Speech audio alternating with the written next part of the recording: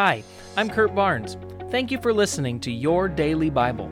It's my prayer that you would be continually growing in your relationship with Jesus and that this podcast would be one of the many tools that the Holy Spirit is using in your life to bring about transformation. Don't forget to press the subscribe button, and remember, you can hear our full-length sermons at scf.tv. All right, let's start back in today. Again, we're going through the book of Ephesians. We're in Ephesians chapter 2, verse 11 through 22, and I'll read it to you.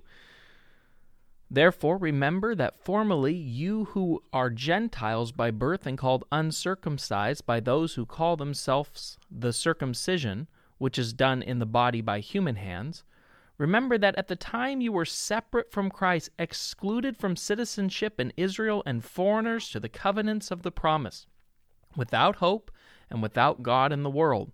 But now in Christ Jesus, you who once were far away have been brought near by the blood of Christ. For he himself is our peace, who has made the two groups one and has destroyed the barrier, the dividing wall of hostility, by setting aside in his flesh the law with its commands and regulations.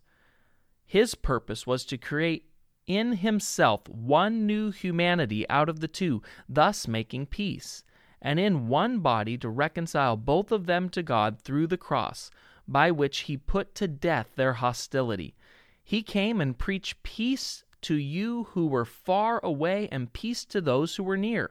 For through him we both have access to the Father by one Spirit.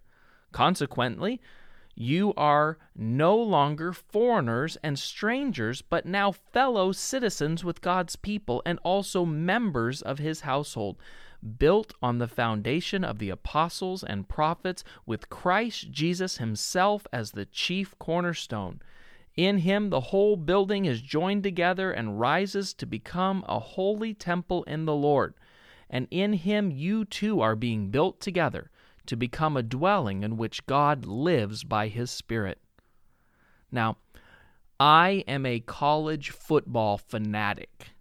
There is no sporting atmosphere anywhere that rivals a good college football experience, and especially the tailgate.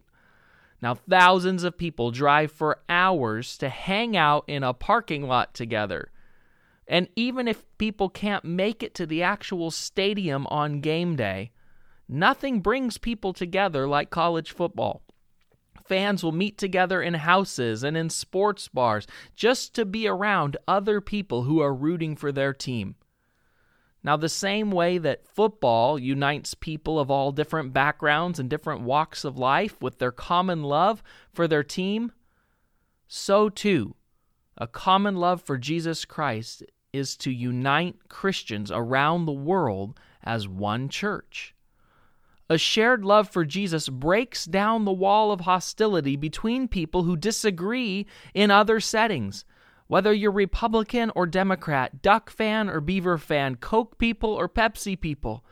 At the time Ephesians was written, the great divide was between Jew and non-Jew, or the Gentiles. But the message still remains the same. In the church, we all root for the same team because we've all received the same grace. Faith in Jesus is the great equalizer. For through Jesus, we both have access to the Father by one Spirit. When we stop seeing other Christians as us versus them, we experience the church the way that Jesus Christ intended. Like fans of the same team, we begin to celebrate together and mourn together. We share the faith struggles that come with not seeing God's promises immediately fulfilled in our life, and we encourage each other with verses from the Bible and stories of God's faithfulness and our answered prayers. And as we do this, we are built together into the dwelling place where God lives. Let's pray. Father, today it is my desire that you would help me to grow in unity with my fellow believers in Jesus Christ. Lord, I confess that oftentimes I judge people and I make snap decisions about people. And God, I want your heart in this matter. Lord, I want you to help me today to love on your family. God, to be a light to all people, to show kindness and gentleness and respect, God, to people that I don't agree with.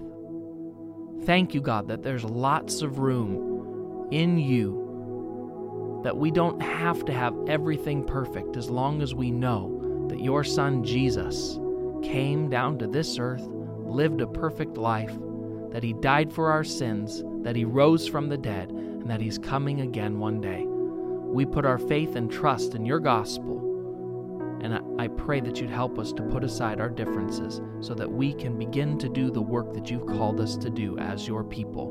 In Jesus' name, amen.